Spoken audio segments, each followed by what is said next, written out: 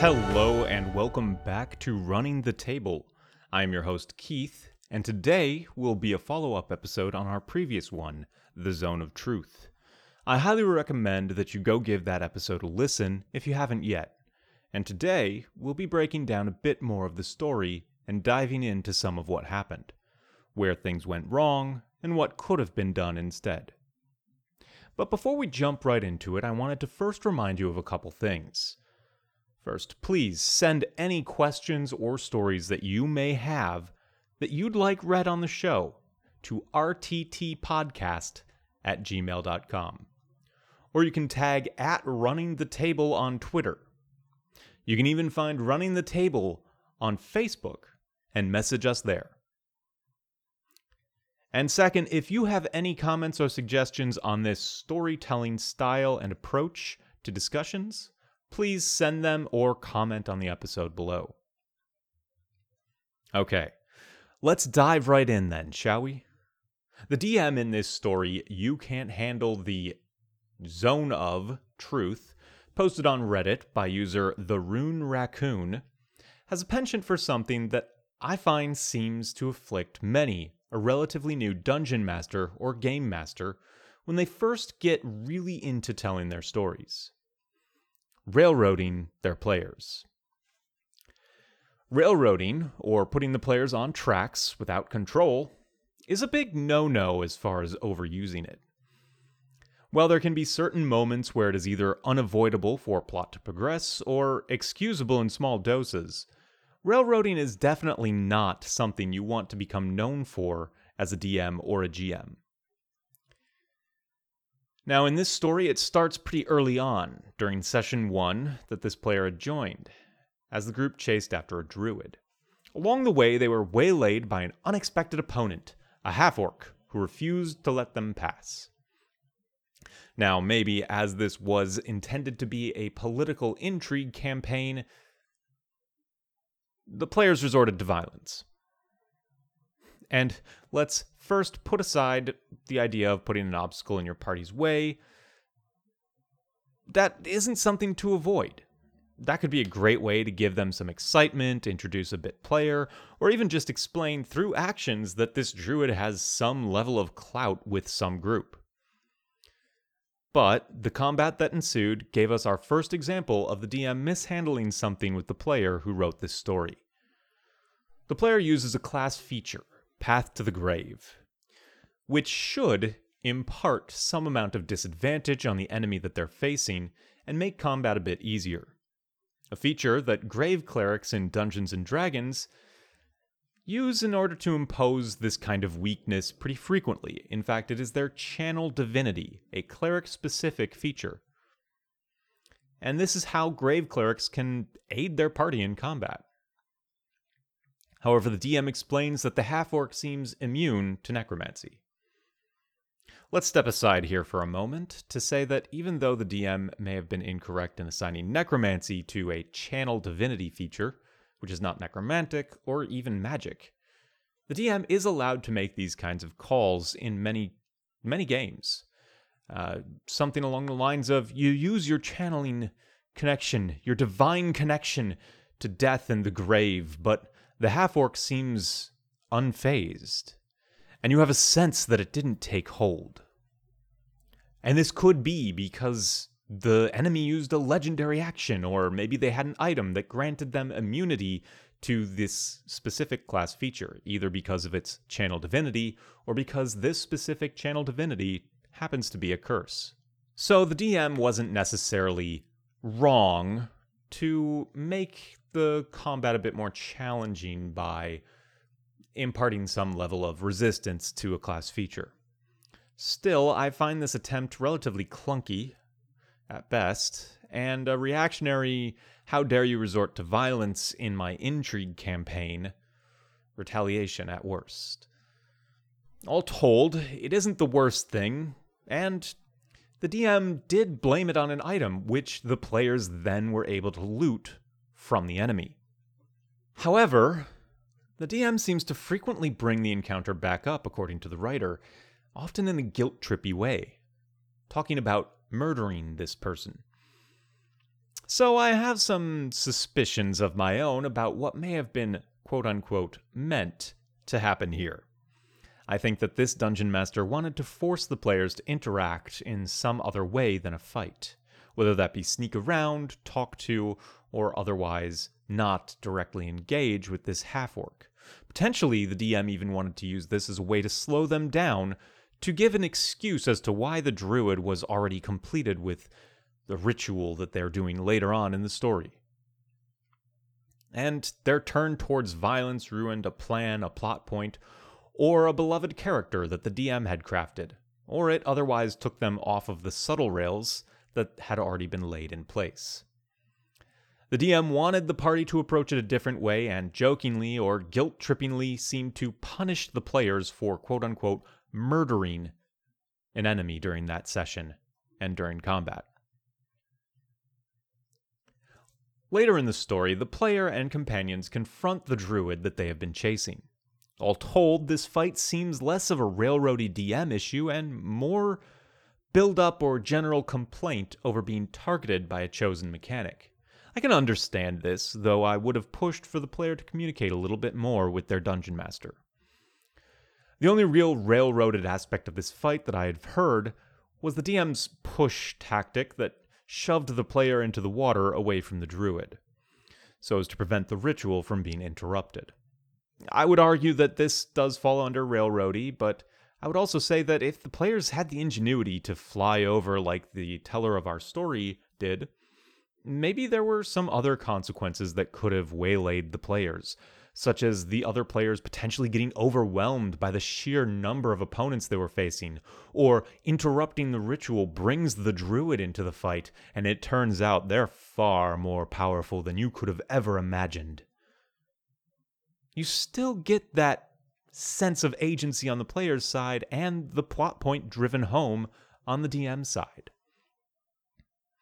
Or maybe the players won. Maybe the druid simply wasn't able to continue the ritual, and that meant that all of the enemies disappeared, and they were able to arrest the druid and get some further information. If player ingenuity allows them to succeed at a task you had previously thought impossible, let them win. But now, we're getting into the meat of the story. The player, after an encounter with a spy, some increasing frustration at feeling useless, and general ickiness, informs the DM that they will be taking Zone of Truth as a spell. They feel like they've been relatively useless of late, and they feel like this will definitely allow them to contribute more to the political intrigue of the campaign. Upon the spell's first use, the player is greeted with a male NPC reciting, "The sky is red, the grass is blue, and I'm a 10-foot tall woman." Now that's not exactly what you would expect from a character sitting inside a magical truth serum bubble. It's explained away, however, as some form of anti-enchantment gear, which all the higher-ranking individuals in this kingdom wear. Let's pause for a moment to discuss this. The DM was given advance warning that Zone of Truth would likely come into play. The DM was given this warning with the ability to then plan reasonable countermeasures or consequences, and also to make sure that it was acceptable in the lore of the world. The DM was given a chance to prepare a good retort, something that may have come up in the realm of technical truth, or outright refusal to cooperate under some legal protection similar to the Fifth Amendment right in the US, to refuse to incriminate yourself, or to refuse to recite political whatevers during a Zone of Truth. Or to even outright say to the player, "Hey, sorry, I don't think I want to allow that because I feel like it could really give you an unfair advantage in this style of campaign. I think that I have to say that such magics are considered invasive or even outright evil, and while I'd be happy to discuss further, it really could just end up ruining the game and making everybody else feel useless." Instead, the DM said, "Okay, take that spell." Instead, the DM gave every possible target of it a Get Out of the Zone of Truth Free card. Instead, the DM chose to effectively say to this player, "Your choices and progression are meaningless unless they progress the plot that I want to see progressed." I take issue with this. Now, I'd like to wrap up my discussion of this story for now with one last comment. Towards the end of the story, the DM outright changes how Zone of Truth works in order to ensure that the players are imprisoned for being forced to kill guards. This ends up being the straw that broke the camel's back, so to speak, and results in the player leaving the group. Now, changing spells and their effects are not necessarily bad ways to handle things like Zone of Truth in political intrigue games, or, say, Goodberry in a survival-focused campaign. These are fun ways, they can be interesting ways to add some other aspect to the game, and ways to effectively make others feel like one player isn't suddenly absolutely necessary for the group because they've somehow broken an aspect of the campaign that you're playing. Sure, it may be within the rules of the game, so to speak, but that doesn't mean that it's every game where that's true.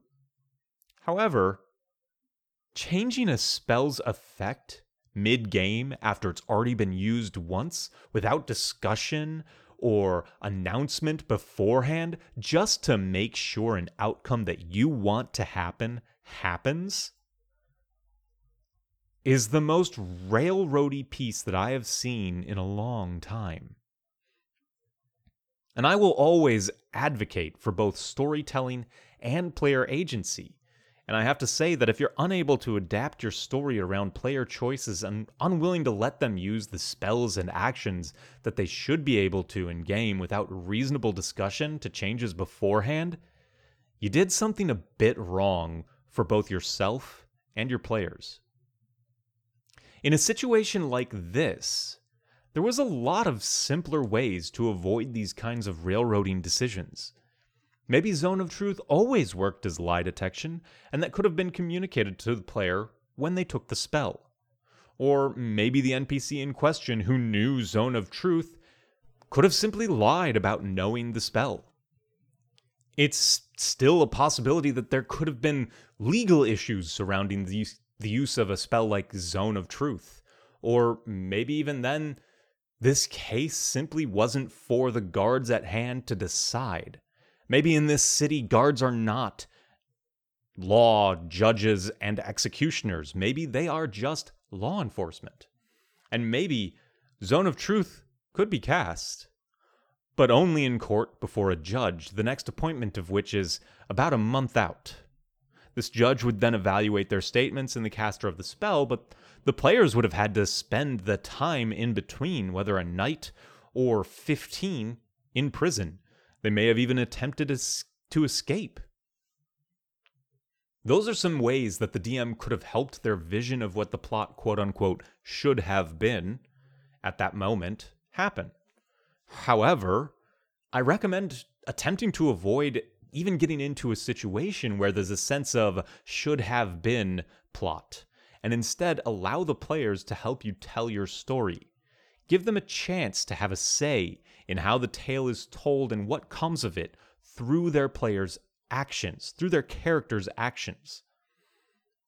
Let them cast Zone of Truth to get out of jail and use their writ of authority as intended, and let them live in that world knowing that those guards did not want them to get out. Maybe that means that the reach of their opponent is far, far longer than they thought. Maybe now the paranoia starts to set in. Maybe they don't know who they can trust. Maybe even Zone of Truth can be broken. You can set things up while playing off of a character interaction like that may have derailed your plot to come up with an even better one. Give them something else to work with that they felt like they helped create. And honestly, if you can't do that and you can't let your players participate in the story you're telling, you probably just want to write a book.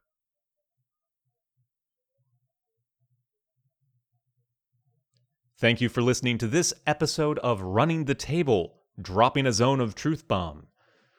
Tune in next week to hear me discuss some very fun topics around character and plot with a very special guest, Tyler of Misrolled Adventures. If you enjoyed this episode, please leave a rating and comment wherever you listen. And as always, if you have any questions or stories you'd like to share, please send them to rttpodcast@gmail.com or tag @runningthetable on Twitter.